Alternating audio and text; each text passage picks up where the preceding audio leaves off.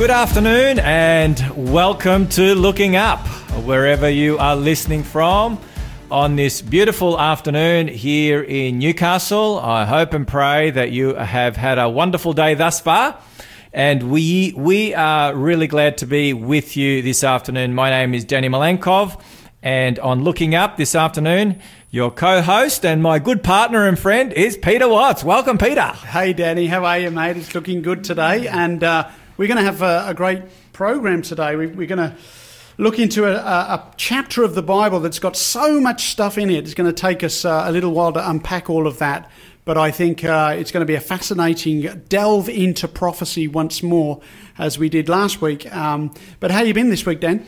I've been praising the Lord, brother. I've been having another great week. It's been busy. I thought with COVID things would have slowed down a little bit for me, but not really. Yeah, I guess the first week or so it was it was a bit slow. I was trying to get my head around the new way of doing things and being a church minister. But since then, it's really taken off. I don't know. How's it been for you? Well, it's turning into the new normal, isn't it? Like we're starting to get used to a routine where we're doing things differently to how we used to do them, but we're doing them so repeatedly now that that's becoming the new normal. So, for me, it's been pretty good from the perspective that I still go into the office every day.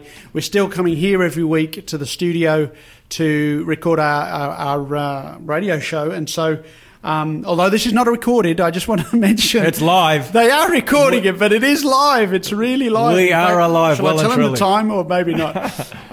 So in that respect, that's been good from a perspective of the routine has kind of continued for me in that way. And my wife and I, we go for a walk every morning for an hour every day, and that hasn't changed. So in some respects, I've been able to maintain some kind of routine, but at the same time, we've been usually we would be speaking to large audiences every week, and we've been recording messages, we've been sending out newsletters, Facebook messages, advertising for a little program that I'm doing at the moment, and so it's been very strange, but we don't know just for how much longer we're going to have to continue to live in this kind of environment. That's right. Yeah, things are very uncertain and very, very much fluid, changing almost by the day.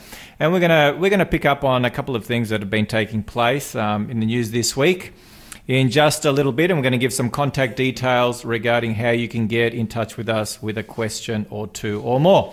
But before that, sit back and enjoy this beautiful song, Seventh Time Down, from Lean On.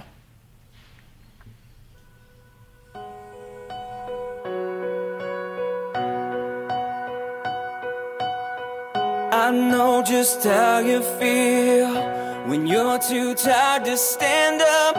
I know just how you feel. I know it's hard to believe when you wanna give up.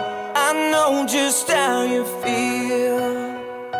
You can lean on everlasting arms when your strength fails and your faith is worn. You'll be safe here from all alarms. You can lean on everlasting arms. I know just how you feel when you've done all that you can and it's still not enough. There is a peace more real. There is a place you can rest. There's someone you can trust.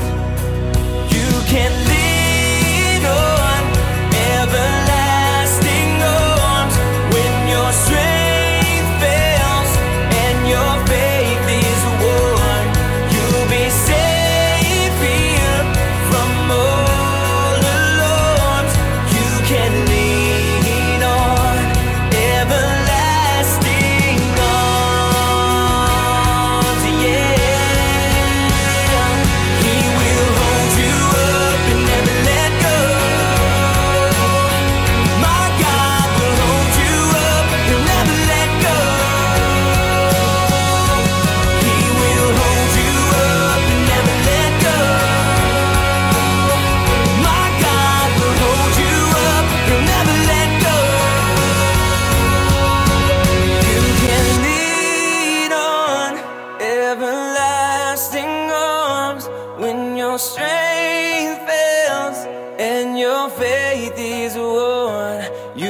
safe here from all alarms. You can lean on everlasting arms. You can lean on everlasting arms when your strength fails and your faith is won.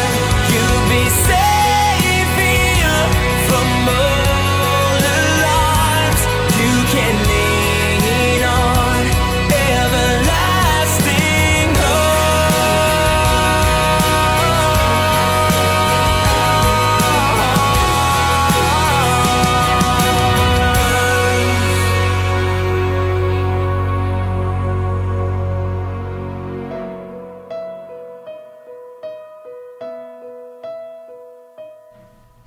You were listening to Lean On from Seventh Time Down. Welcome back to Looking Up, and I'm glad you are joining us this afternoon for another fantastic Bible-packed program, and I know you're going to be blessed.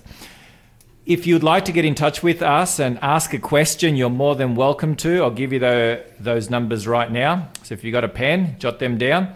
1-800-324-843. That's 1-800-324-843 if you want to call in with your question.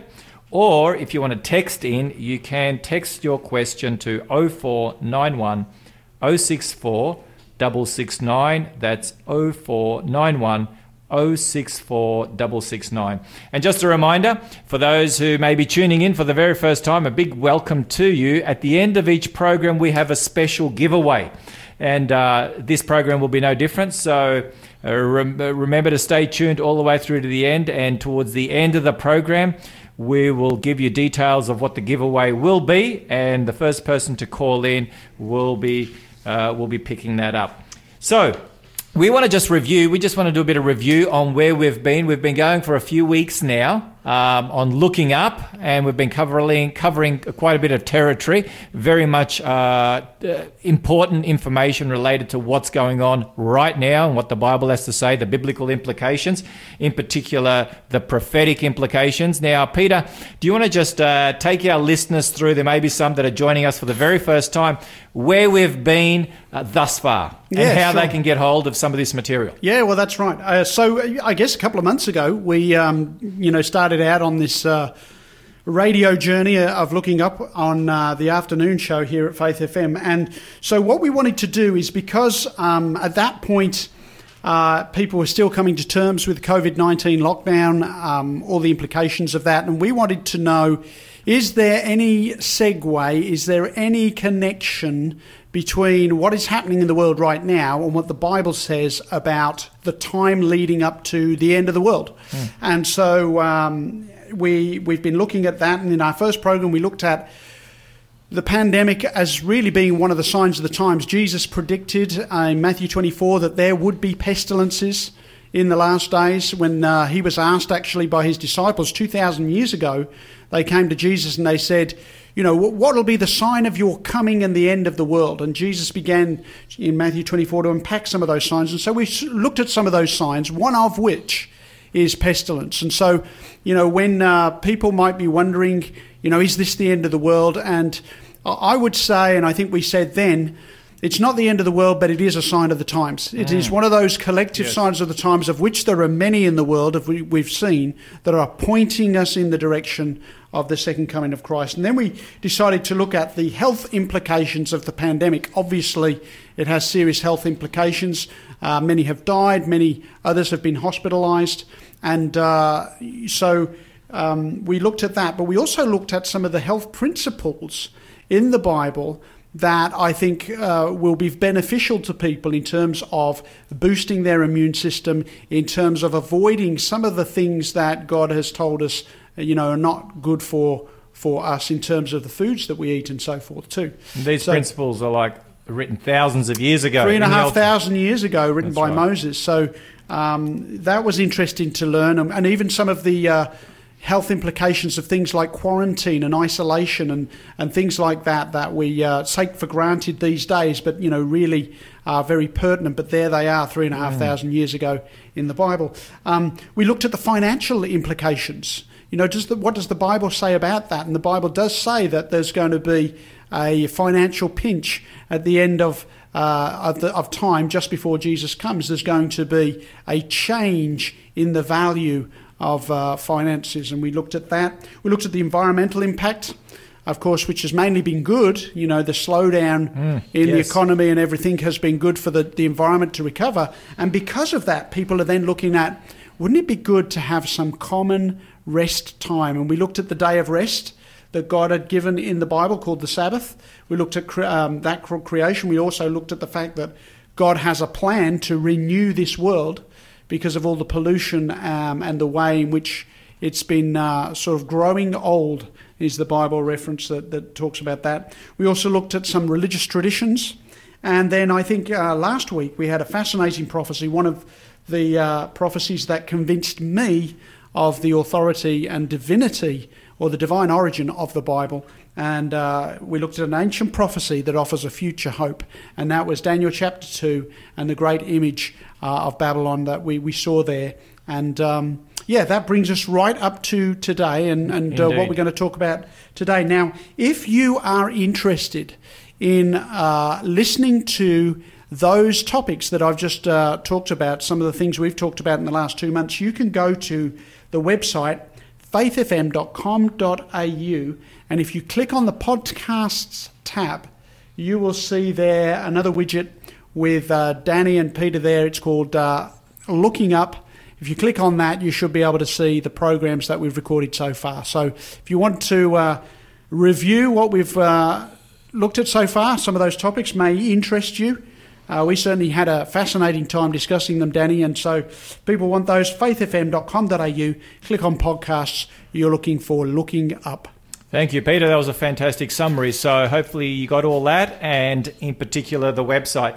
Now, it's been another big week in the news, and once again, front and centre, Peter, COVID-19, front and centre. Can you remember a time when one news story has been front and centre for almost 6 months? Can you remember such a time? We actually commented a few weeks ago, if you remember, a couple of weeks ago, maybe 3 weeks ago now, about the Black Lives Matter movement and how that knocked COVID off the for a couple of weeks.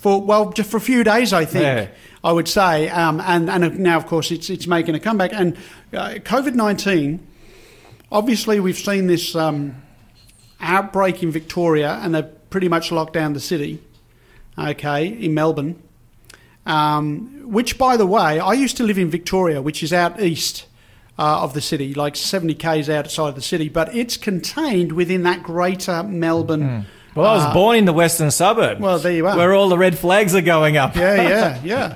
So that's exploded, and then you've got an increase in cases in Sydney as well. We don't know how far that's going to go, how fast it's going to grow.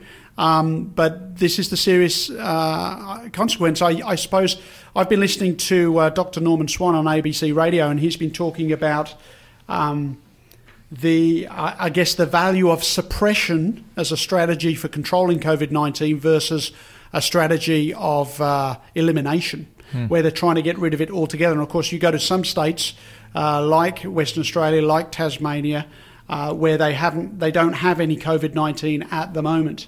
And I'm sure they'd like to keep it that way. But yeah, it's very unsettling for people. People have said, you often hear on the news, this industry or this area faces an uncertain future. Well, I think a lot of people are feeling like they have an uncertain future, which kind of reminds me of one of the last lines of last week's presentation, where in Daniel 2 at the end it says, the interpretation is certain. The dream is certain, the interpretation is sure. And I love the fact that you can have surety and certainty based on the promises of the Word of God. Absolutely. And it's interesting that, you mentioned at the beginning, Jesus talked about the signs of his coming, and he used a very powerful analogy of labour pains. Yes. And we know with labour pains that as the birth draws near, those labour pains increase in intensity and frequency. And when it comes to COVID, I was just looking up to see how long it took us worldwide to reach 1 million cases. And how long do you think it took us to reach 1 million cases, our first million? How long do you think? I think it took a while. It took a while. It did. In fact, it took 3 months. Okay. 3 months to get to... I was going to have a guess at 3 months, but I thought I'm going to be wrong, so I won't say that. 3 months to get to 1 million. Now, how long do you think it took us to get to the last million?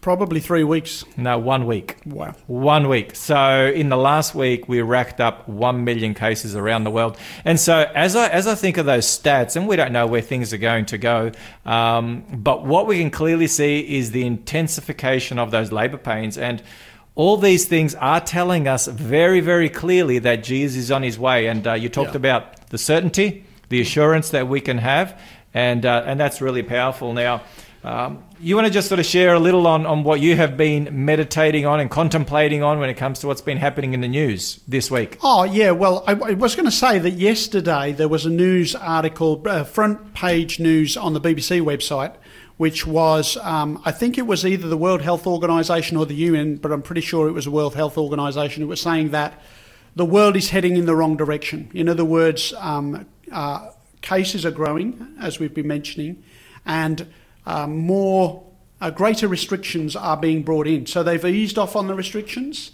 The cases are rising, and now some countries are bringing back more restrictions. I noticed that yesterday they were talking about there are more restrictions in New South Wales for pubs and bars and places like that because of the hotspot that has occurred there. So I'm just sort of, the Bible says watch and pray, and I'm a keen observer of Bible prophecy and what's going on in the world. But we've got to be careful that we don't rush to make links where there are none.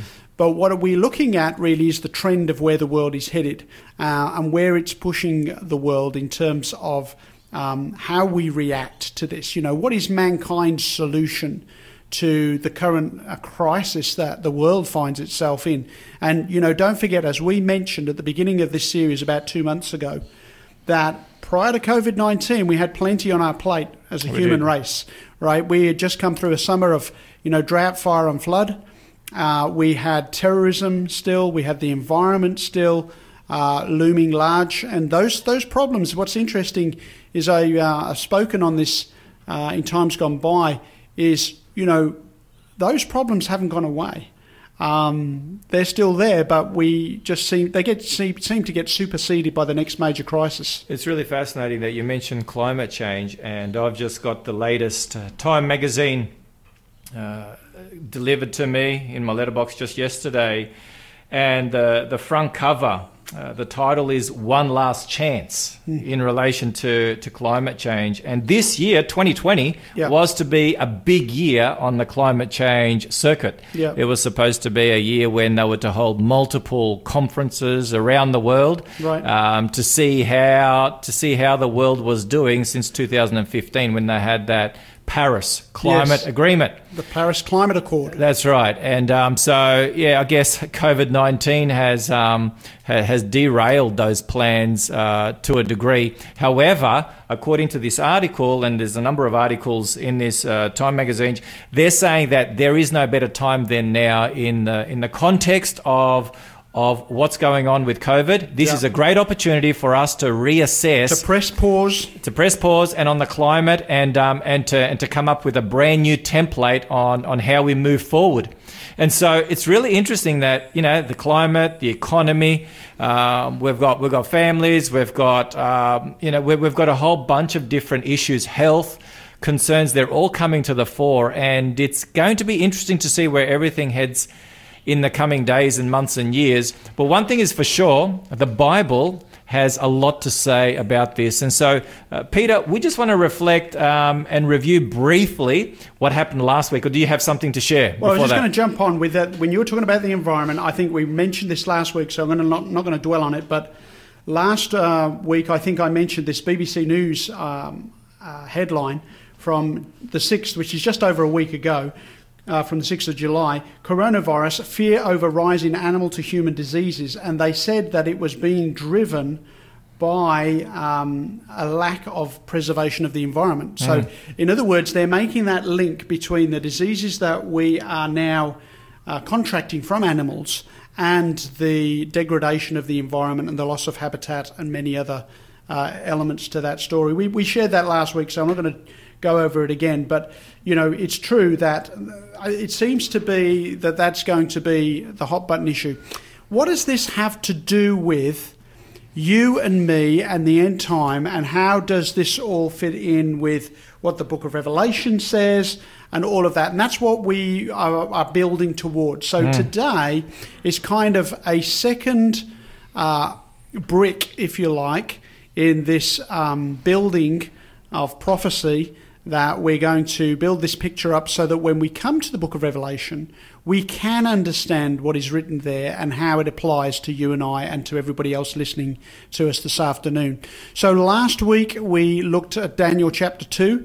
We'll unpack that a little bit after the break because we want to just do a bit of a review of the major elements of that chapter, because that was one of the most significant foundational prophecies, if you like, and then we can launch into another chapter where we're going to look at Daniel 7. So, thank you for that, Pete. So we'll be doing that after we come back. We're going to listen to some music and then the news, and then we'll be back. So don't go away anywhere, for we are going to unpack these incredible prophecies. In the meantime, sit back and enjoy Wes King, Staring Down the Dog.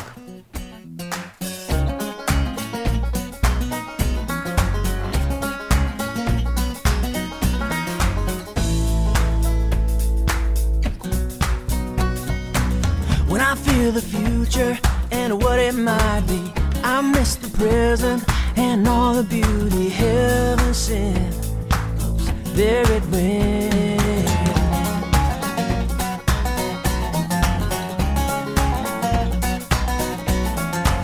Well, more time and effort goes into trying just to get by, and I'm slowly dying. I'm in the mood for a new attitude. I'm staring down the dark. Well, I'm not running anymore. Well, I've been scared too long.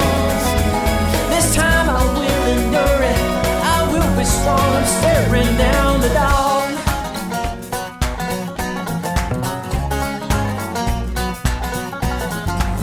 Well, I was a young boy out on a journey. Well, my mama loved me, but she was not with me. When I heard the barking on North Fifth Avenue, I was outnumbered, 4 legs to 2. Amazing grace, I won that race, but now I'm staring down the dark. Well, I'm not running anymore. Well, I've been scared too long. This time I will endure it. I'm staring down the dark.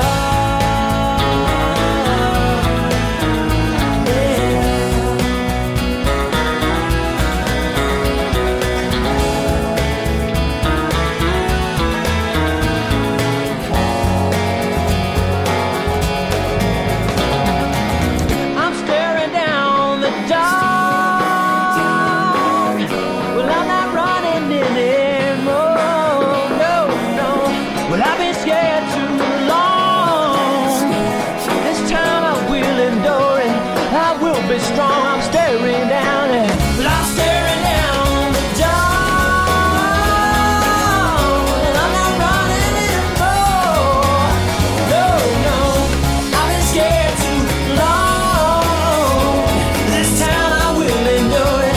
I will be strong. I'm staring down. I will be strong. I'm staring down. I will be strong. I'm staring down the dog.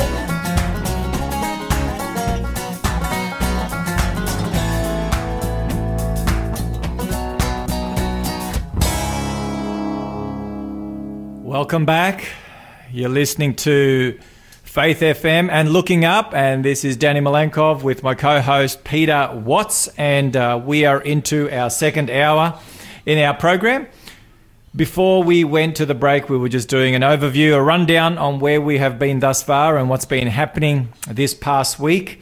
And now we want to move into what we'll be discussing today. Very important information. But before we do that, I just want to give you the contact details once again.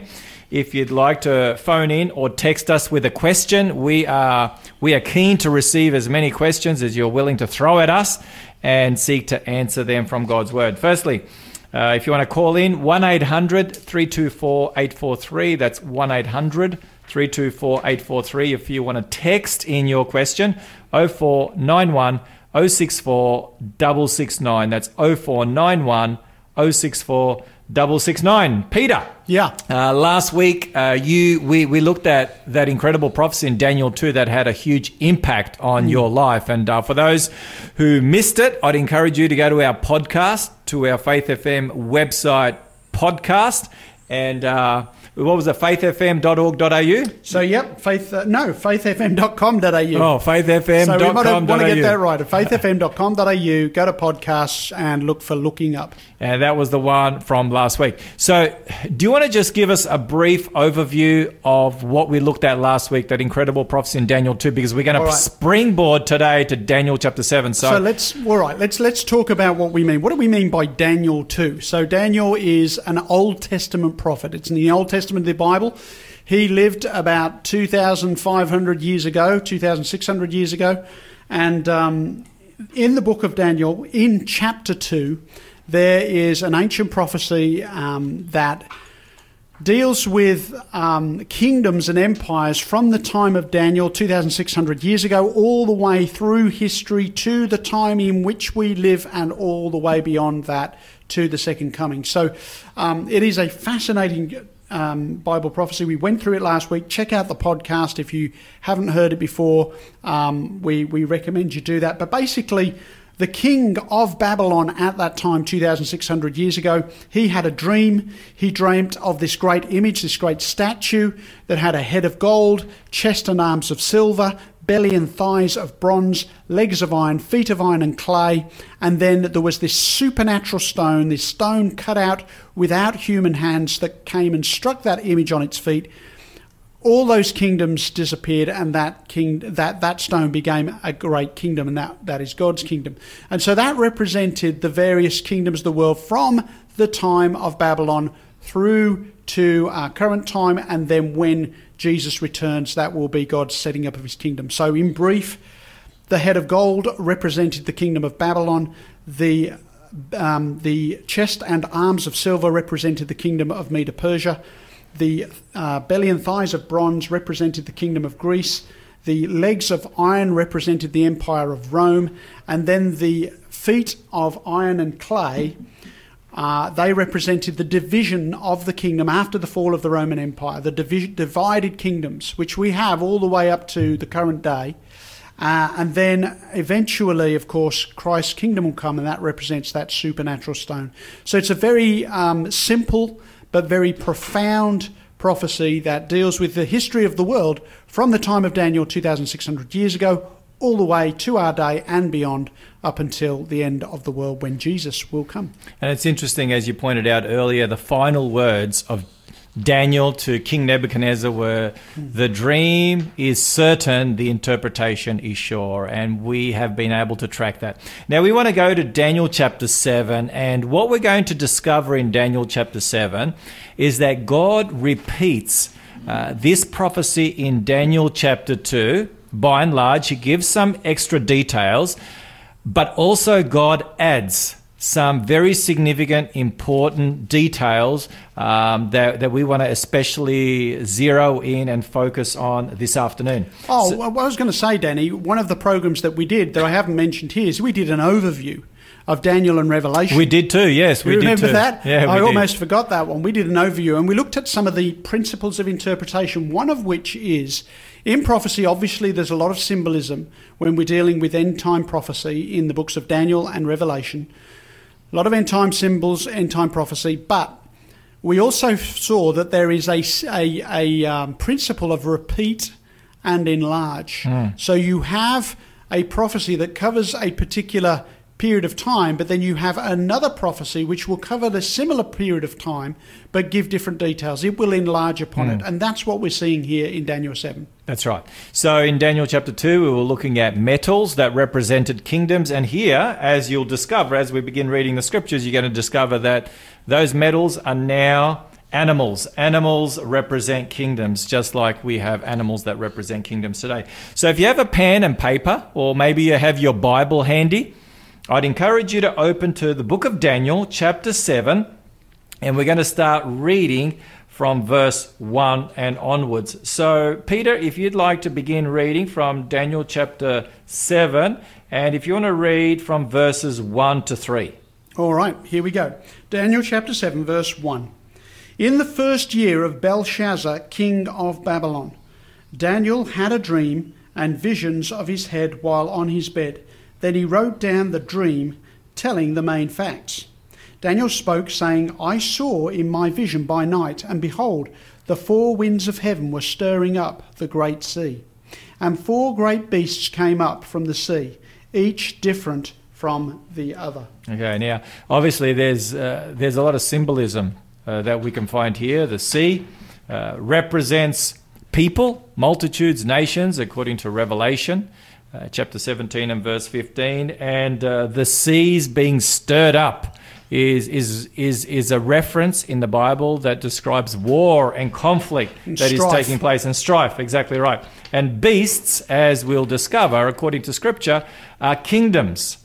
And we have that in the book of Daniel in verse 17, where it says, those great beasts that we've just read about, those great beasts which are four kings which arise out of the earth. So four kingdoms. So now we're going to take a look at these four kingdoms. I was going to say, look, this is so what we have here is the symbolism, and the idea of using beasts or animals to represent different nations is not uncommon. We still do that. That's right. Today. And, if I was to say to people that this weekend there's a game on between the Wallabies and the Springboks, most people would understand that the Wallabies are Australia. That's a symbol that's used to represent Australia in that sport. And then the Springboks, that's like a little gazelle or a deer type creature that you'll find on the emblem of the South African rugby team. So we're used to using terms such as animals to represent various nations. We talk about the Kiwis, right, which are the New Zealanders, right? We represent them by that animal, and nobody has to guess, what that animal represents. So what I'm saying is what God is doing here in Daniel chapter 7, in using these different beasts to represent different kingdoms, is something that we still do today. Absolutely, and we'll get into that first power, that first beast, and if you want to read verse 4 and 5.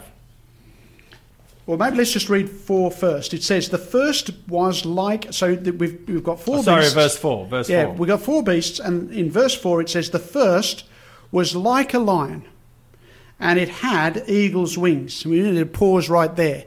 There aren't too many lions running around with eagle's wings, right? So this is clearly a vision that Daniel's having. This is clearly a symbol. This is not a real lion with real eagle's wings. This is a symbol for something, and we know that it represents a kingdom. Okay, we've already dealt with that. The first was like a lion. It had eagle's wings.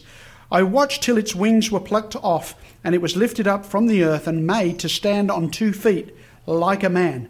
And a man's heart was given to it. All right, so we have this beast, and it's like a lion, but it has 2 wings of an eagle. In the Bible, wings also are a symbol. They're a symbol of swiftness. That's right. And we could understand that. If I was to say to you, Danny, once this show is done, I've got another appointment, I cannot stick around, I've got to fly. You wouldn't necessarily expect me to leave the ground, but what I would be saying is I've got to go quickly. And so that's really the kind of language that we use around that. And that's what's meant here, is this kingdom, whilst it's like a lion, it had eagle's wings, indicating that it moved swiftly in conquering Powerful and swift. Powerful and swift. And that perfectly describes the Babylonian kingdom, which is the kingdom that is represented here. And you and I have been to the Pergamum Museum there in Berlin, Germany. And there we have the processional way. Yes. The tiles. Yeah, the tiles of the processional way that have been recovered from ancient Babylon. And you've got lions with eagle's wings, which walking down the aisle. That was one of the main, if not the main, animal symbol that represented Babylon. So we have that today. If you go to the ruins of the kingdom of Babylon now, obviously it's in ruins, but there is a statue of a lion outside the kingdom of Babylon there, in basalt, black basalt. In addition to this, this is not a... when we say this lion represents Babylon, we are not applying here some new interpretation to this beast power. In fact, I was looking at a document that was from an Anglican church where they identified the lion as Babylon. I have, if people can look this up on the internet, but in 1997, the Rolling Stones, they put out an album called Bridges to Babylon, and on the front cover of that album, the illustration there is of a lion standing on 2 feet like a man. Wow! There's no wings there; they've been plucked off, but it's got a Babylonian beard, and so that's called Bridges to Babylon. In other words, the Rolling Stones know this is Babylon, right? So this is not an uncommon interpretation of this symbol. That's right. So once again, we're following the pattern of Daniel chapter 2. Yes. The vision begins in the time of the prophet. Well, yeah. And moves forward. I just want to say, in the first verse there of chapter 7, it says, in the first year of Belshazzar, king of Babylon, and that would have actually been 554 BC. That's right. Okay, so that's the time period we're talking about. He's the last king, in actual fact, of Babylon. But we're starting here with the lion represents Babylon. That's right. And then we have another beast that rises up out of the sea. In verse 5, Daniel says, and suddenly another beast, a second, like a bear. It was raised up on one side and had 3 ribs in its mouth between its teeth. And they said thus to it, arise, devour much flesh. So we've got this second kingdom that comes onto the scene, and based on the prophecy of Daniel 2, we know that the next kingdom was the kingdom of the Medes and the Persians, that coalition. Yep. And those 3 ribs, many historians believe, the 3 kingdoms that the Medes and the Persians overthrew in order to be the next kingdom. The next empire. Exactly. The kingdoms of Lydia, Egypt, and Libya. Mm-hmm. And so they are the 3 ribs in the mouth of this bear. Raised up on one side, once again, suggesting that the Medes would be more powerful than the Persians. Yep.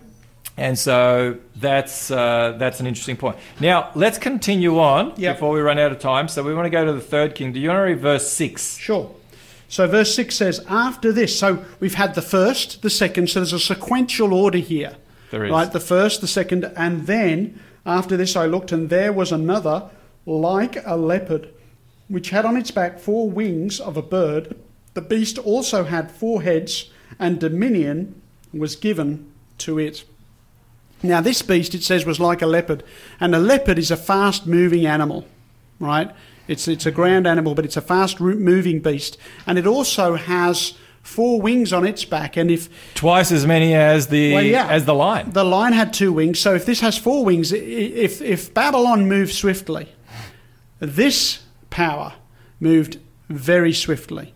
And it also then talks about it's got 4 heads. Well, you've never seen a 4-headed leopard before.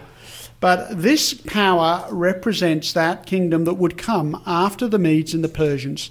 And we know through history that it was Alexander the Great and the Greeks who overthrew the empire of the Persians, and he began to rule and reign. He conquered a huge amount of territory in about 10 years. In a very short time, in about 10 years. He was described as a military genius, and he laid the foundation for the Greek Empire. And it says the beast had 4 heads because after Alexander died, 4 generals basically ruled over the various divisions of that kingdom. In case you're wondering, those 4 generals are Cassander, Lysimachus, Ptolemy, and Seleucus. They divided the kingdom up amongst themselves. Wow, That is fascinating. We're going to go to the fourth beast after this short break, but sit back and enjoy Will Morrison, The Lion and the Lamb.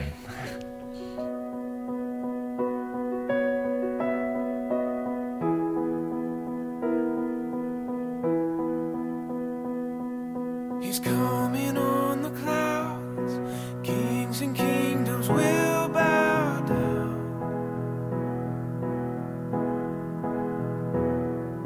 and every chain will break, his broken hearts declare his praise. For who can stop the Lord Almighty? Our God is the Lion of Judah. He's roaring with power and fighting our battles. Every knee will bow before him. Our God is the Lamb that was slain for the sin of the world. His blood breaks the chains, and every knee will bow before the Lion and the Lamb. Every knee will bow before the Lion and the Lamb.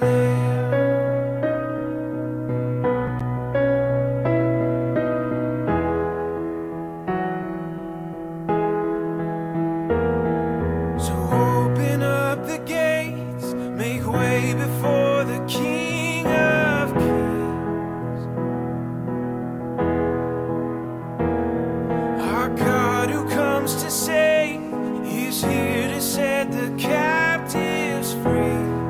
For who can stop the Lord Almighty? Our God is the Lion of Judah. He's roaring with power and fighting our battles. Every knee will bow before him. Our God is the Lamb that was slain for the sin of the world. His blood breaks the chains, and every knee will bow before the Lion and the Lamb. And every knee will bow before the Lion and the Lamb.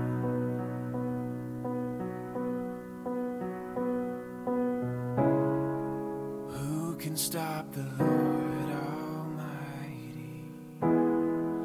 Who can stop the Lord Almighty? Yeah, who can stop the Lord Almighty? Oh, who can stop the Lord? Our God is a Lion, the Lion of Judah. He's roaring with power and fighting our battles. And every knee will bow before him. Our God is the Lamb that was slain for the sin of the world. His blood breaks the chains, and every knee will bow before the Lion and the Lamb. Every knee will bow before the Lion and the Lamb.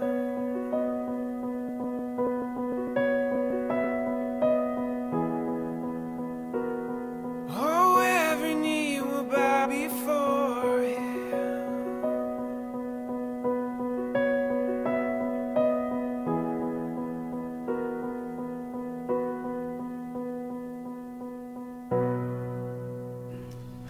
Welcome back to Faith FM and Looking Up.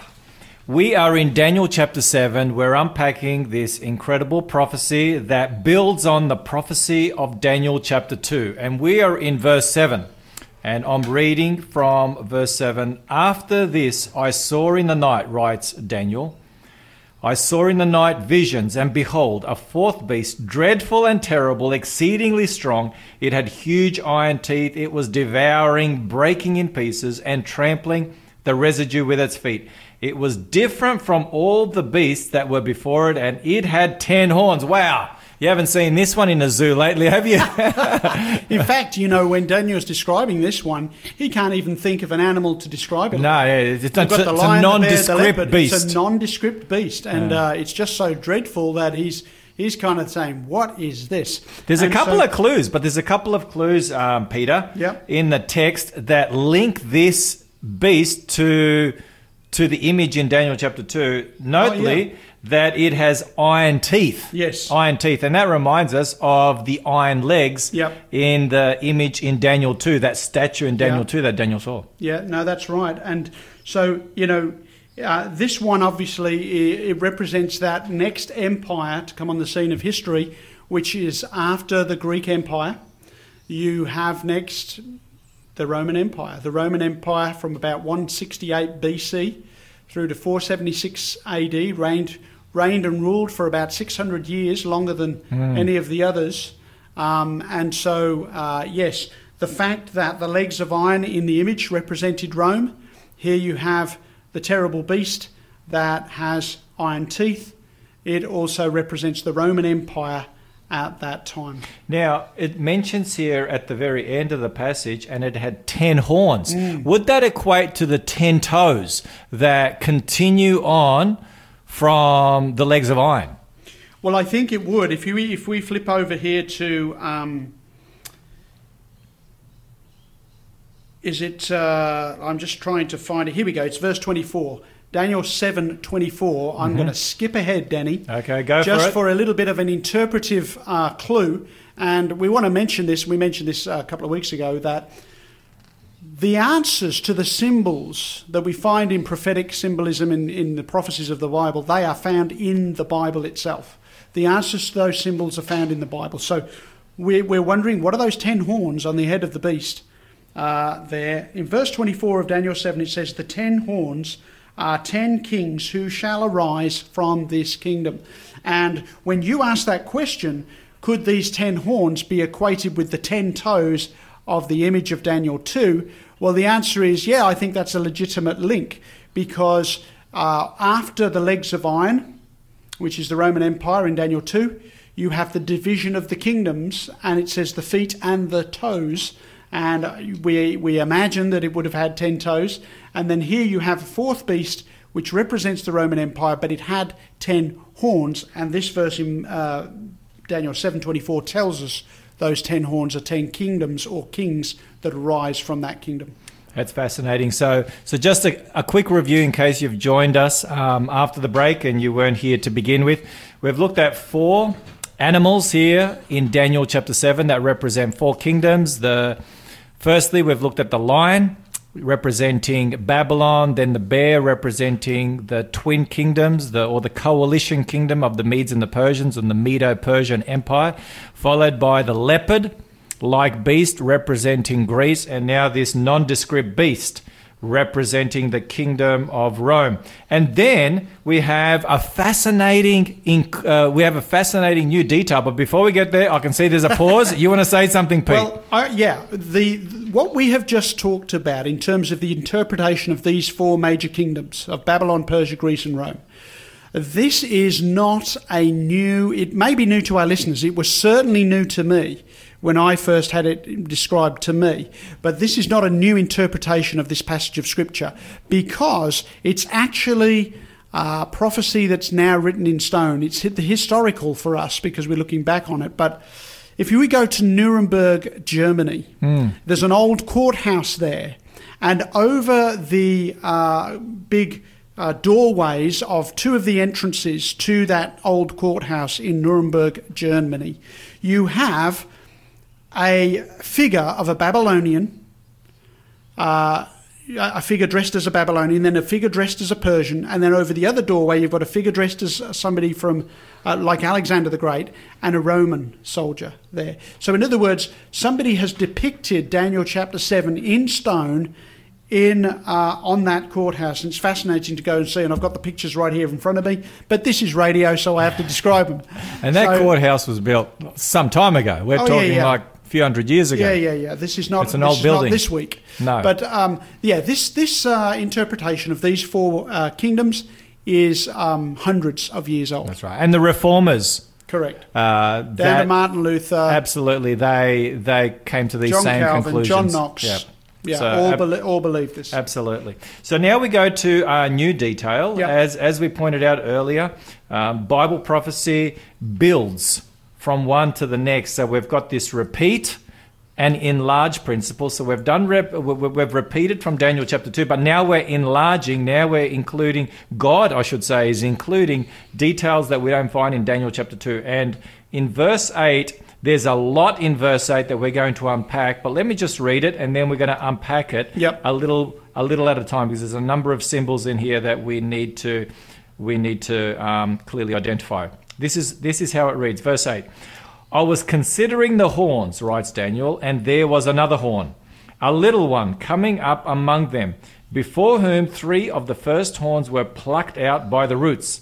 And there in this horn were eyes like the eyes of a man, and a mouth speaking pompous words. Now, wow, if someone is to read that and I've never read this before, it's one thing to have freaky. Yeah, it's one thing to have a lion with wings and a leopard with wings, but it's another thing to have this little horn that speaks, that has eyes. Sounds like science fiction. It does. It certainly does. So this is a new system. This is a new power This is a new element that's coming onto the scene of history. Well, let's do a little bit again. We're going to hop forward in the chapter, and we're just going to see interpretively what does this mean. So we're going to go back to Daniel 7:24, which we've already read there. The 10 horns are 10 kings who shall arise from this kingdom, and another shall arise after them. He shall be different from the first ones, and shall subdue 3 kings. So it says of this little horn, so if the 10 horns are 10 kingdoms,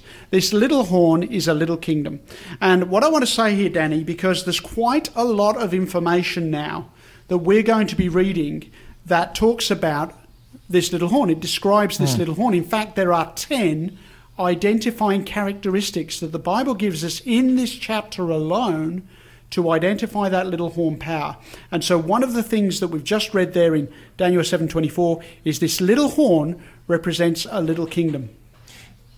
And so we want to take a look at some of these identification marks that are given. And so it's basically like a jigsaw puzzle, Peter. Would you say it's like a jigsaw puzzle, putting these 10 pieces together? It's better than a video game. It's well and truly. And as we put it together, it becomes absolutely crystal clear what kingdom the Bible is describing. So firstly, Peter, the Bible says that Daniel was considering the horns. So this power is obviously coming onto the scene of history once those 10 kingdoms have been established. And we know from history that when the Roman Empire came apart between 351 and about 476 AD, we have these northern tribes Germanic tribes from the north coming over, and they literally swamp and pull apart the Roman Empire into, I guess, a number of divisions, but eventually 10 divisions settled. 10 major divisions. So we're looking at this power to come onto the scene of history after 476 AD. Now the Bible says, and Peter alluded to this, it's a little kingdom because it specifically mentions it's a little horn. Yeah. But it's got a lot of power. Because, apparently so. Because it is able to uproot 3 kingdoms that were already there, that were part of the 10. So that's in the text. We also discover that this power is a power that has eyes like the eyes of a man. Yeah, right. Now, when I took a look at that, eyes like the eyes of a man, it's fascinating to me that in Daniel chapter 7, verse 13, if you want to read that, Peter, it's fascinating here the language that's used. Do you want to read verse 13? Yeah, Daniel 7:13. I was watching in the night visions, and behold, one like the Son of Man, coming in with the clouds of heaven. He came to the Ancient of Days, and they brought him near before him. Okay, so there's a clue here. So here we have Christ, and he is referred to as the Son of Man. Mm-hmm. And we have a power here who has the eyes like the eyes of a man. Okay. So it's alluding to a counterfeit. Okay, so he's a pretender. A pretender. And this becomes very significant as we go along when we compare Jesus Christ and this power. Well, maybe I'll cut in here too, because often this power that we are discussing here, this little horn, this little kingdom, has been described as the Antichrist. Yes. Through history, like by Bible scholars over the last 500 years. So, this is nothing new. It may be new to our listeners as it was to me, but it's not new as far as the study of the Bible goes. So people have identified this power because we're going to find some of the activities of this little power. It speaks, great things against God. It persecutes the saints of God and so forth. And so some have recognized this as being the Antichrist power. And so that's fascinating to think about, and we're going to see how that plays in. Indeed, we will. And another point, Daniel says he was considering the horns, and there was another horn, a little one, coming up among them. So we know that those 10 kingdoms are in Western Europe. Yep. Because when Rome divided, it divided there where it was. Yeah, when it crumbled in Western Europe. Well, if you think about the Roman Empire... Yeah, this power is arising in Western Europe. Well, where is the capital of the Roman Empire? Well, Rome. It's Rome. And where is Rome? Well, it's in Italy there, and that's in the heart of Europe. So, it says that it's amongst those 10 kingdoms that arise. So we would expect that. And another really interesting point regarding the eyes of a man... And I only discovered this a little while ago as I was once again doing some cross-referencing with Scripture. And when Scripture speaks of it, you have there and I'll just give the references. We won't take the time to look them up. But in Proverbs 6, verses 16 and 17, Isaiah chapter 2, verse 11, and Isaiah chapter 5, verse 15, as well as Psalm 101, verse 5, we have the eyes, like the eyes of a man, is often a symbol of intelligence and a symbol of pride. Okay. So we have this power that's an intelligent power and a symbol of pride. Yeah. And it's interesting in Proverbs 6, it says, the Lord hates haughty eyes. Isn't that interesting? Fascinating. Yeah. Let me say this. I just want to backtrack on a comment I made earlier. Like I said, from over the last 500 years, this power that arises out of the fourth beast, Rome, so it arises out of that fourth beast, as do the other horns, and we've said that represents the Roman Empire. We mentioned that this has been seen as the Antichrist power. Now, I want to explain that term Antichrist because some people think, that is a really wicked, must be a really wicked power or a wicked term to use. We need to understand the Antichrist can mean against Christ, but it can also mean in the place of Christ.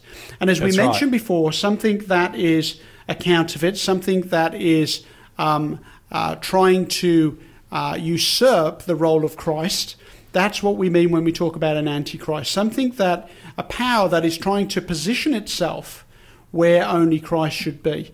And so that's interesting to note when we were talking about the Son of Man and the eyes like the eyes of a man. And it's interesting as we take a look at Revelation in particular, we discover that the devil's chief weapon at the end of time will be deception. Mm-hmm. He's described as a deceiver, and he seeks to deceive the whole world. So that's something we need to keep in mind as we continue to look. Now, there's a few more identification marks we need to take a look at. We're coming up to a break very shortly, but I want to take a look at this last portion here where it says it speaks pompous words. It has a mouth speaking pompous words, and it mentions that a number of times, not only here in Daniel but in the book of Revelation, and that is in reference to blasphemy. And we're going to come back and we're going to unpack what the Bible has to say about blasphemy after this break. So we're looking at a blasphemous power. And so sit back and enjoy the Wedgwood Band, and their song is entitled Only Trust Him, I Saw the Light.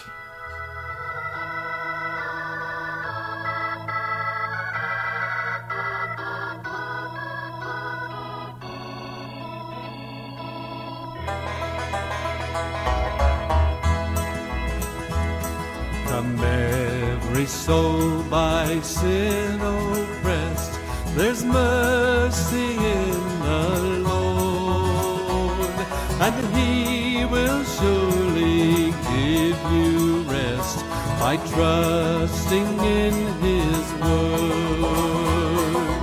Only trust Him, only trust Him, only trust Him now.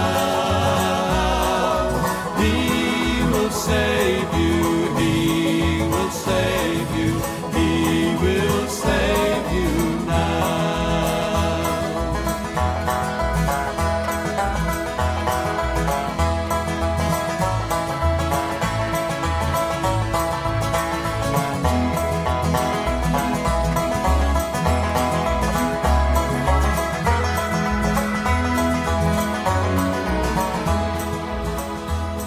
Yes, Jesus is the truth, the way that leads you into rest.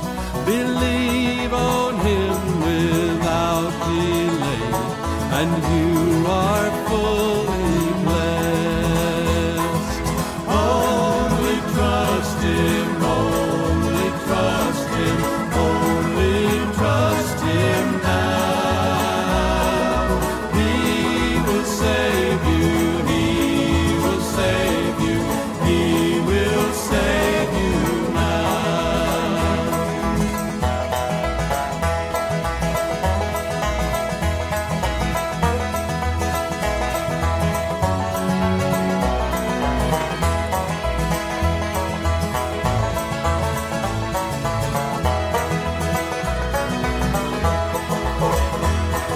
I saw the light, I saw the light.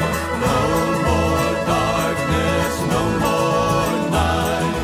Now I'm so happy, no sorrow inside.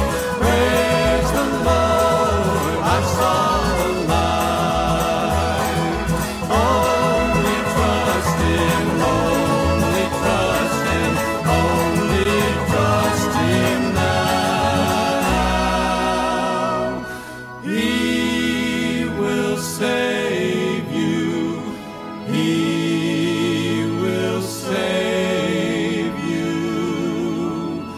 He will save you now.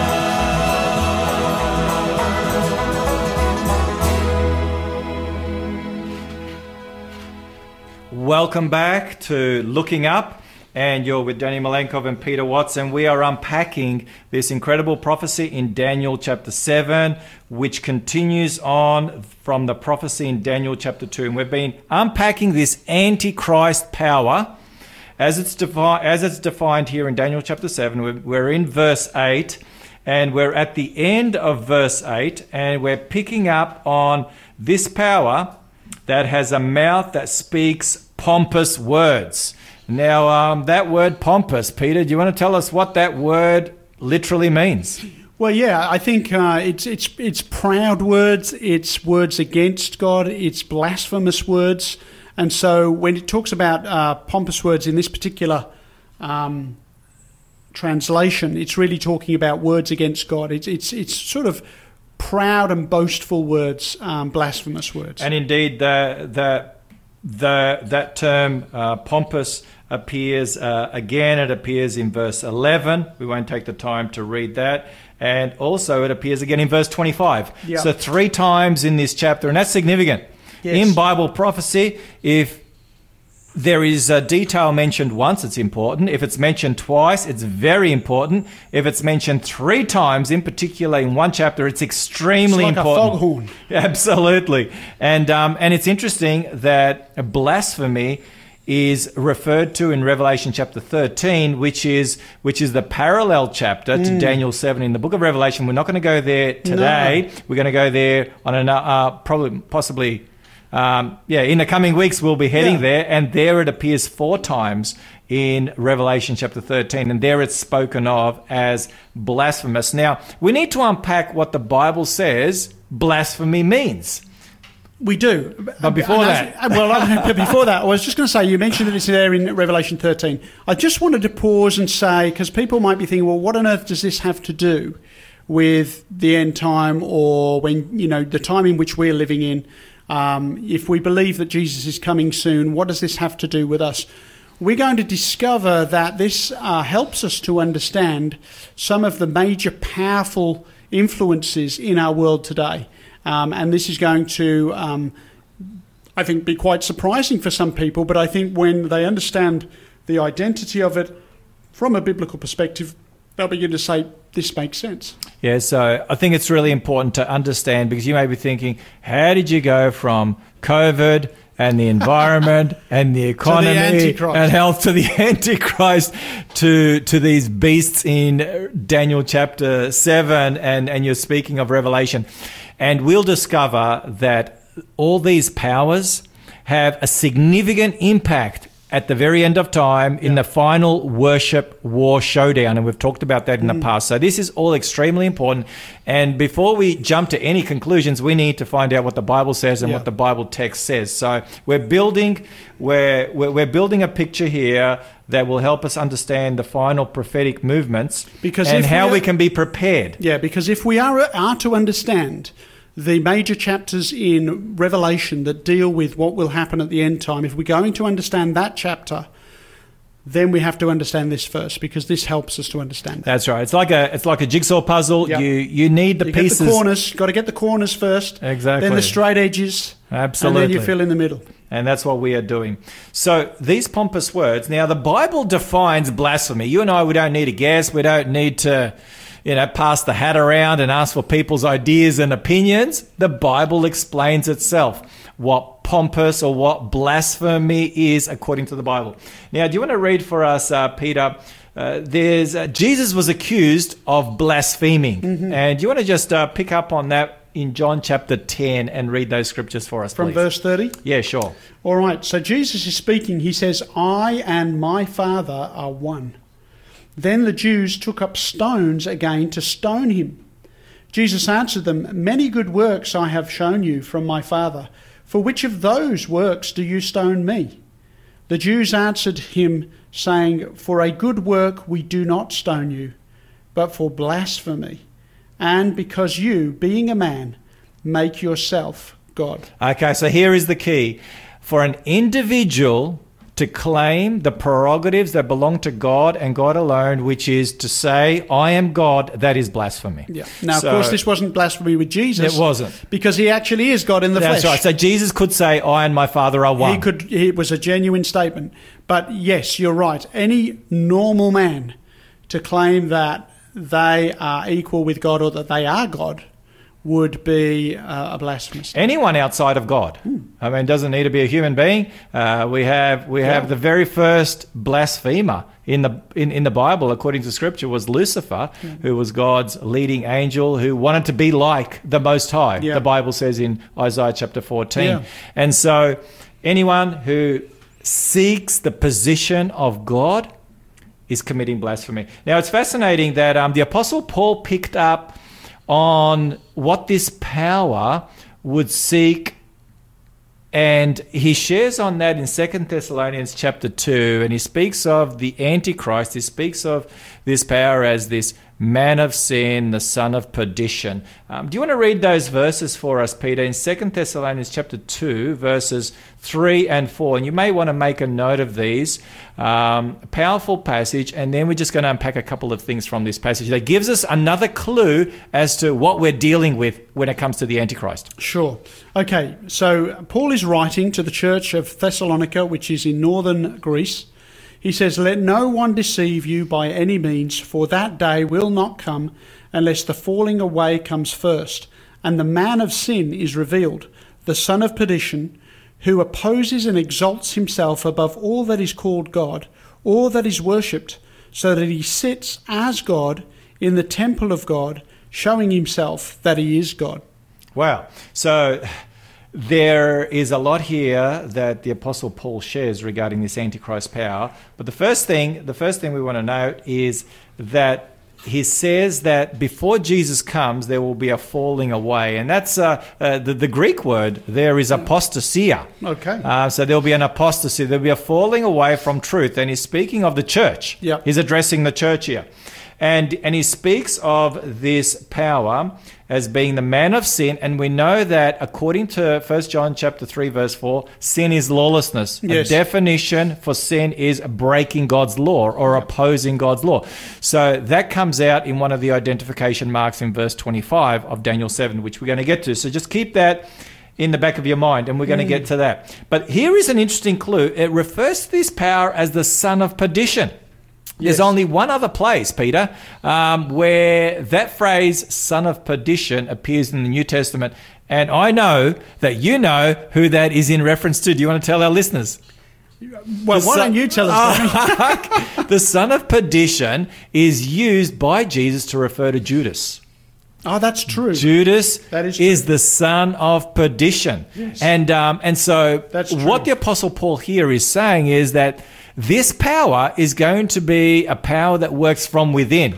Judas was Might look from, like one of the closest followers of Jesus. That's right. And Judas was probably one of the most respected, certainly one of the most trusted. Carried because he the was- money bag. He carried the money bag. You don't give the money bag just to anyone. And so the Apostle Paul is saying, look out for this Antichrist power to come from within the Christian church, from within Christianity, where most people wouldn't be looking. And then he goes on and he says that this power would seek to oppose itself and exalt itself above everything that is associated with God, and that is in particular associated with worship. And so this power will have a worship element, will seek worship. And according to Scripture, worship belongs to God alone. That's very, very clear. And we've looked at that in the past, where God alone is worthy to be worshipped because he's the creator. Yep. And as such, he deserves to be worshipped and nobody else. And it's interesting that he sits in the temple of God, showing himself that he is God. And the temple of God is not some physical temple, but the language here is referring to the body of believers. Yep. Because the Apostle Paul says, do you not know that your body, are the body is of the Christ. temple of the Holy Yeah. Spirit? So in the church will arise a power, a Christian power, that would seek to take on board the prerogatives that belong to God alone, that will seek to blaspheme God, and one of those is claiming to be God. There is another. There is another. Another we should definition. connect- Yes, we should indeed. connect with that one. So there is another identifying characteristic of what blasphemy is that we see in the ministry of Jesus, and where they are accusing him Yeah. of this. Do you want to read that for us? Yeah, we're in Luke 5, verse 20, and it says, "When he, Jesus, saw their faith, he said to him, 'Man, your sins are forgiven.'" He's just healing somebody, or he's about to heal somebody. And it says, "And the scribes and Pharisees began to reason, saying, 'Who is this who speaks blasphemies? Who can forgive sins but God alone?'" Wow. So another definition for blasphemy is claiming the authority and the prerogatives that belong to God alone to forgive sins. God alone is able to forgive sins. So any human being, any human institution that claims that it has the power and the authority to forgive sins commits blasphemy. Now let's keep going here. We've got a few more identification marks before we look at who this power is, and it'll become pretty obvious once we get to number 10. This power will be greater and will be different from all the other powers. And we have that in Daniel chapter 7, verse 20, where it says at the end of verse 20, whose appearance was greater than his fellows. And you read the passage there in verse 24 earlier on, where this kingdom that will arise after them, speaking of those 4 first kingdoms, it shall be different from the first ones, and it shall subdue 3 kings. So this will be both a political as well as a religious power. Yeah. So it'll be different. What It'll have makes both. the difference. That's exactly right. Now, point number 8, we want to take a look at identification number 8, and now we move into verse 25. Do you want to read the entirety of verse 25, Peter? Sure. And then we're going There's to unpack it. There's quite a lot of descriptors. You would wonder why. Why is God giving us so much information about this little horn power? I think it's going to be because of the influence this little horn has over a long period of time, and it's very clear that God wants us to understand and identify this power. So let me read verse 25. There's more details here. "He," talking of this little horn, He shall speak pompous words. There are those blasphemous words Yes. again. Against the Most High. The Most High there would be God. Shall persecute the saints of the Most High. He's going to persecute the followers Persecuting of power. God. Yep. And shall intend to change times and law. So it has this intent on changing the times and laws of God. Then the saints shall be given into his hand for a time, times and a half a time. There's a time period given there. Okay, so let's unpack what we've just read. Firstly, as you have pointed out, it will be a persecuting power. So it would have authority. I mean, a church or any religious institution can't just persecute Yeah. in and of itself because it doesn't have the authority to do that. So it appears that the state will give this power authority for it to persecute because the state or the government alone has the ability to persecute. To enforce. Exactly, to enforce, as you rightly say. So that's an important point. Now, also, we need to make a note that it will seek to tamper with God's holy law, with God's Ten Commandments. Yes, yeah. And I shared earlier from Thessalonians where Paul says it's called the man of sin. Or the man of lawlessness. Or the man of lawlessness, exactly right. So sin is lawlessness. Yeah. And so that's an important point. Yeah. And as well, it would rule and reign for a time, times and a half a time. And in the period that we have remaining, Peter, I think it's important to unpack this because this might be strange terminology. Yep. But yet this time period, a time, times and a half a times, it Sure. appears 3 different times. Yes. In 3 different ways, it's shared 7 times altogether in Daniel and Revelation. Do you want to just comment on that? Well, I was wondering, Danny, should we venture into identifying this little horn even before we get into the time period? Because I think the time period will help us to see another level of identification. So I don't know which direction you wanted to go with this, but we've said before that this prophecy is not new. The interpretation of this prophecy is not new. And we have had reformers over the last 700 years identifying this power. And maybe when we come back... back from the break. We should let people know what the Protestant reformers have identified this power as through the centuries. That as they've looked at these identification marks. Yeah. Not just in the book of Daniel, but also in Revelation. So, folk, hold on to your seats because after the music and after the news, we're going to come back and we're going to identify who this power is based on what the reformers have shared and based on our study of Scripture. So sit back and enjoy and listen to voices of praise, instruments of your peace.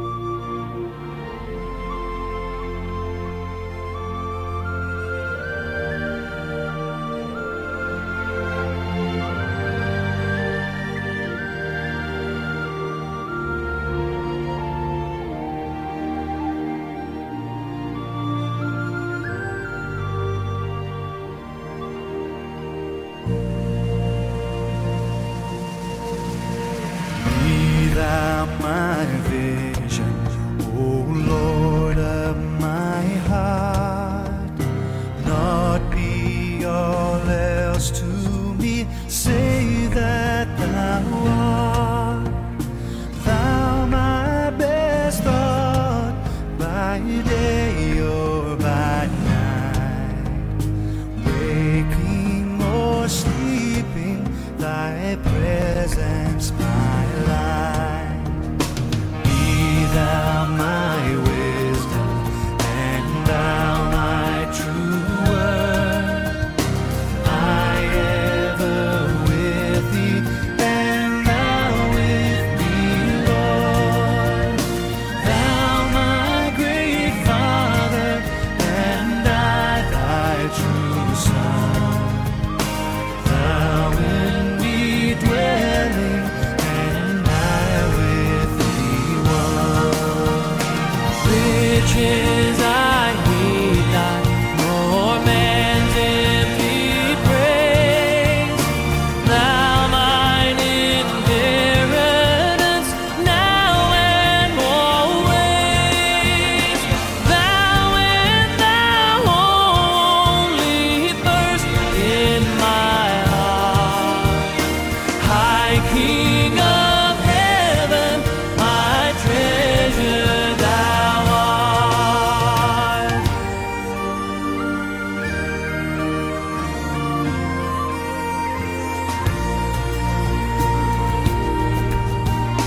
Be thou my vision, O Lord of my heart. Not be all else to me, save that thou art. Thou my best thought, by day or by night, waking or sleeping, thy presence my life.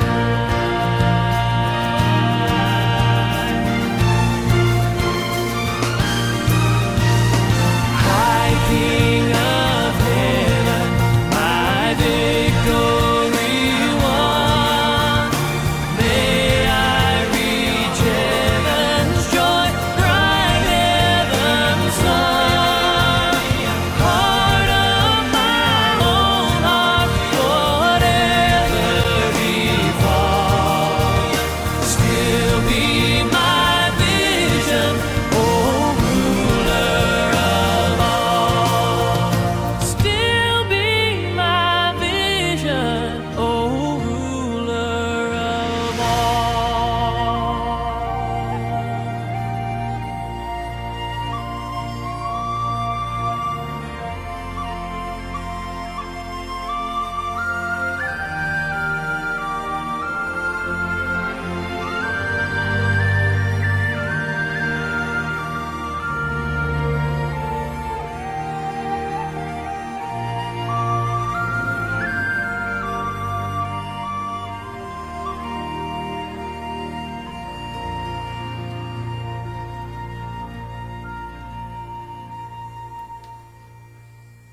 Good afternoon, evening, and welcome back. My name is Danny Malenkov, and I hope and pray that you enjoyed that piece of music. We have been in Daniel chapter 7 this afternoon, following on from Daniel chapter 2 last week, and we have in particular zeroed in on the passage of the Antichrist, dealing with the Antichrist there in Daniel 7.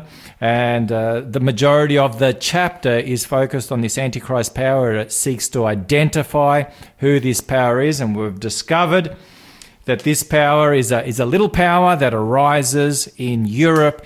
It has significant authority and power. It blasphemes God. It seeks to change God's times and laws. It's a persecuting power and a number of other things that we discovered. Now, Peter, as we have looked at this power, and you mentioned the reformers, they also looked at the same passage that we are looking at today, and they came to a conclusion, a very clear conclusion of who the Bible is identifying here. So do you want to unpack that for us? Absolutely. And I want our listeners, I mean, what what we're going to share here may be shocking to some people, but it's in the history books. This is not something that we are creating here in the studio this afternoon. This is in the history books hundreds of years ago, where sincere, committed Christian believers who are studying the Bible, studying this passage that we have been studying, and they came to particular conclusions. And there were many different reformers who had different backgrounds and moved in different directions, but they were consistent on this point. And that is that if we go back some 700 years to the time of a man by the name of John Wycliffe, and many people may have heard of John Wycliffe. Wycliffe was the first to translate the Bible into English. Isn't he referred to as the morning star of the Reformation? He's sometimes referred to as the morning star of the Reformation. Lived 700 years ago. And John Wycliffe, we're grateful to him because he translated the Bible into English, and that's helpful for me. But he identified this power, this Antichrist power. He identified it with the church, which had a headquarters in Rome. And people may be shocked when they hear that. I was shocked when I heard it. How could this churchman, John Wycliffe, identify the papal power, essentially, as this Antichrist power? Now, of course, John Wycliffe was a Roman Catholic. He was not saying that Roman Catholic people are Antichrist. He was simply saying the system of governance of church, of belief and practice of that Christian, of that church at that time was not in harmony with the principles that we find in the Bible. And at that point, the church had become very corrupt. And John was identifying this. You come a century later in the 15th century in what we would now call the Czech Republic. There was a man by the name of Jan Hus, who was able to get a hold of some of John Wycliffe's writings, and he also identified the papal power as the Antichrist. You come a century later than that, you come to the time of Martin Luther, who really is the one where people believe that that's where the Reformation really got its spark and where it really began in earnest. And Martin Luther, again, he was a Roman Catholic. He was a doctor of the church. He taught in their universities. And he identified the papacy as the Antichrist of this chapter. And when you think about it, this little horn, where does it arise? It arises out of the fourth beast. Well, the fourth beast is Rome. That's right. We've identified that. That makes perfect sense. It's in harmony with Daniel chapter 2. Other interpreters have identified it as such. So it arises out of the Roman Empire. We've seen that it's a religious power. It speaks blasphemies. It's trying to change God's laws. It's persecuting God's people. So if you think about it, if we're looking for a religious power that arises out of Rome and has major influence in the world, then it would not be surprising that they would identify it thus, especially when at that time there was a great deal of corruption and a great deal of abuse within the church. And the church really dominated people's lives from the cradle to the grave and beyond. And so that's how John Wycliffe identified. John Wycliffe said the Pope is Antichrist here on earth. Shocking words to our ears, but that's how he identified it. In fact, when Wycliffe was around, there was more than one pope. So typically, when the pope dies, another pope is elected, and they usually have the job for life.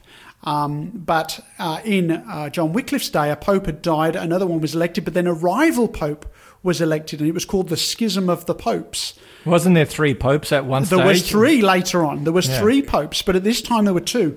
And it says in a tract which he published on the Schism of the Popes, Wycliffe called upon the people to consider whether these two priests, who were not speaking the truth in condemning each other as the Antichrist. So here's the interesting thing. You've got two popes, right, both vying for the office of pope, and each one of them saying, he's the Antichrist. No, he's the Antichrist.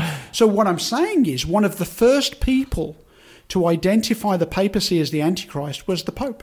Yeah, fascinating. So, folk, once again to reiterate, God here is not speaking against the individuals who make up the Church of Rome. Not against the believers. Absolutely not. There's 1.3 3 billion Roman Catholics in the world, and God knows the heart of each one, the sincerity, the love for God, the love for His Word. This is Indeed. speaking of a system. That's This right. is speaking of a system that is power. a power that has taken on board the prerogatives that belong to God and God alone. And we've using the state That's to right. enforce religious dogma. That's exactly right. And if you take a look at the Vatican flag, if you take a look at the flag, you'll discover that there are 2 keys on the flag. There's a crown, 3-tiered crown, and then there's 2 keys on the crown. One's a gold one, one's a silver one, and the gold one represents the spiritual power of the church. And the silver key, Peter, represents the political power of the church. There you go. So there you have it. So this kingdom would be different, and it's right there on its flag. Sure. And that's what the church says. So just to mention another couple of reformers, John Knox, who was, Scotland. Martin Luther, we think about the Lutheran Church. John Knox, we think about the Presbyterian Church in Scotland. John Wesley, we think about the Methodist Church. John Calvin. John Calvin, exactly, the Reformed Church. So all of these major reformers all had that common belief that this little horn power described in Daniel chapter 7 describes the church of the medieval period. Yeah, and that it would rule for 1,260 years, and indeed, Well, we need to examine that. the church did rule for 1,260 years. Now, we don't have time to examine it today. That's going to be something for next week, I think, Okay. Peter. Well, we can because do we that. are out of time for today, but we're going to tap into that time prophecy regarding to this power and what the Bible has to say. And so sit back now as we listen to Gaither Vocal Band, Low Down the Chariot. I love this song. Sit back and enjoy. Low down the chariot, let me ride. Low down the chariot, let me ride. Low down the chariot, let me ride. Why don't you low down the chariot, let me ride. Low down the chariot, let me ride. Low down the chariot, let me ride. Low down the chariot, let me ride. Ride on, King Jesus. Ride on, King Jesus. Ride on, the conquering King. I wanna go to heaven in the morning. Ride on, King Jesus. Ride on, King Jesus. Ride on, the conquering King. I wanna go to heaven in the morning. I've been trying so hard just to make it on through. You know I'm trying to live the way you want me to. I wanna say goodbye to all the sin inside. I don't wanna miss that great glory ride. So when you break on through that golden sky, please slow it down, don't pass me by. Swing that chariot way down low. I wanna go like Elijah when I go. Ride on, King Jesus. Ride on, King Jesus. Ride on, the conquering King. I wanna go to heaven in the morning. Ride on, King Jesus. ride on, Ride on, King Jesus. ride on, Ride on, the conquering King. I wanna go to heaven in the morning. Oh, low down chariot, let me ride. Low down chariot, let me ride. Low down the chariot, let me ride. Low down the chariot, let me ride. Oh, low down the chariot, let me ride. Low down the chariot, let me ride. Low down the chariot, let me ride. Low down the chariot.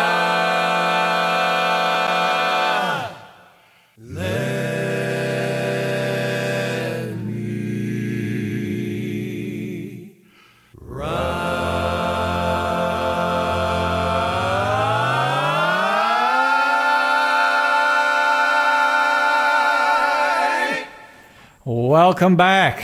Hope you enjoyed that beautiful bit of music from the Gaither Band. You are listening to Danny Malenkov and Peter Watts on Faith FM, Looking Up, and we are wrapping up.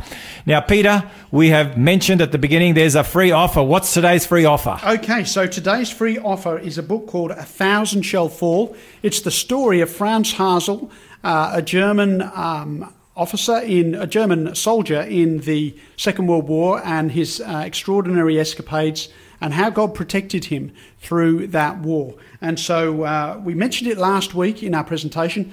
The book is 1,000 Shall Fall. If you would like the free giveaway, please call 1-800-324-843. That is 1-800-324-843. Or you can text on 0491 064 669, 0491 064 669. Thank you, Peter. And just to summarize what we've been looking at thus far, this Antichrist power that would seek to take on board the prerogatives of Christ is described in these 10 different identification marks. We've looked at them. I'm just going to run through them real quick. This power that we and the reformers, all the way from John Wycliffe, some 700 years ago, identified as the medieval Church of Rome, or the Roman papacy, as it's also known. The Bible says that this power would come up amongst the 10 kingdoms there in Western Europe, which is where the Church of Rome is established today. It comes up after the 10 kingdoms are established, and it would arise. It received its power in 538 AD, and we're gonna tap into that next week when we look at Revelation 13. So make sure you tune in for that as we take a look more at that. It would be a small Western European kingdom, and we've been there, 100 acres. It uproots 3 kingdoms, and we looked at that briefly. Eyes like the eyes of a man. It would have a man at the head. It would speak blasphemies. It would be different and greater than the other kingdoms there in Western Europe. It would tamper with God's holy law. It would seek to persecute the saints, and it would rule for 1,260 years. So that's what we have been looking at, and it's really fascinating as we take a look at the comparison, Peter, between this Antichrist power and Jesus Christ. There are so many similarities, and maybe we can pick up on that next week. The ministry of Christ. Yeah, as we mentioned, it's sometimes the Antichrist is in the place of Christ, and that's what we want to look at next week. That's right. So I hope you've enjoyed this week's program, and we have been thoroughly blessed, and I pray that you will have a fantastic week, and we're looking forward to seeing you again next week on Looking Up. And remember, as we say each time, when you see all these things come to pass, look up, because your redemption is drawing near. God bless, and bye for now.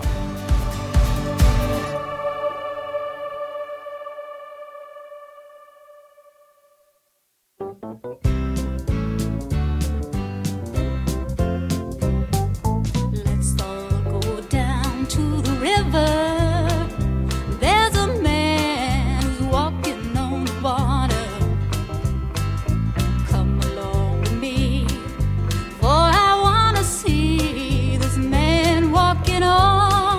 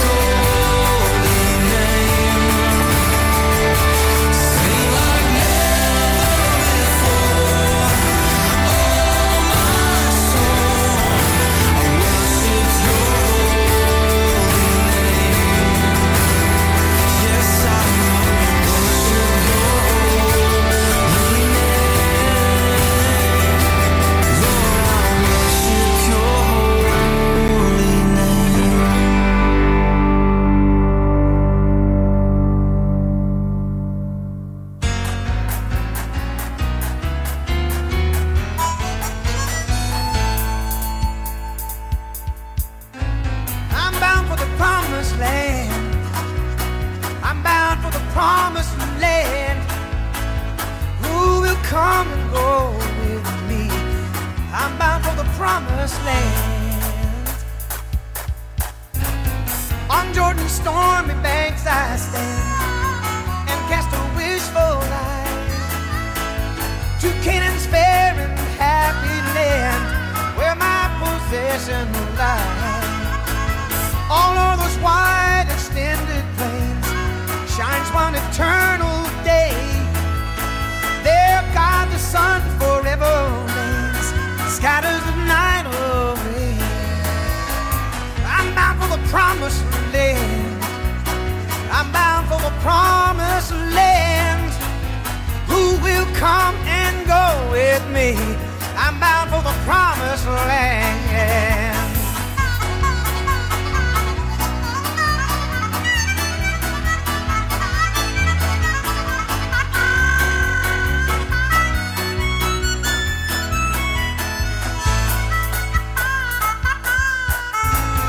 No chilling winds, no poisonous breath can reach that helpful shore. Sickness and sorrow, pain and death are felt and feared no more. When shall I reach that heavenly place and be forever blessed? When shall I see my Father's face and in His bosom rest? I want to say I'm bound for the promised land. I'm bound for the promised land. Come on, who will go and come with me? I'm bound for the promised land. Yeah, I'm bound for the promised land. I'm bound for the promised land. You got to say who will come and go with me. I'm bound for the promised land. One more time. Who will come and go with me? I'm bound for the promised land. Come on and go.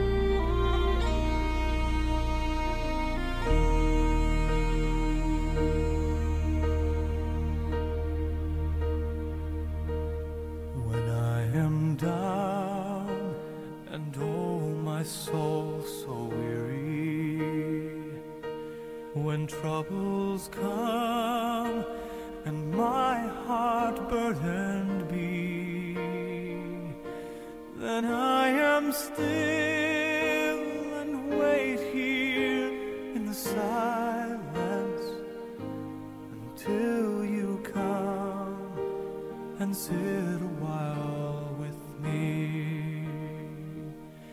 You raise me up so I can stand on my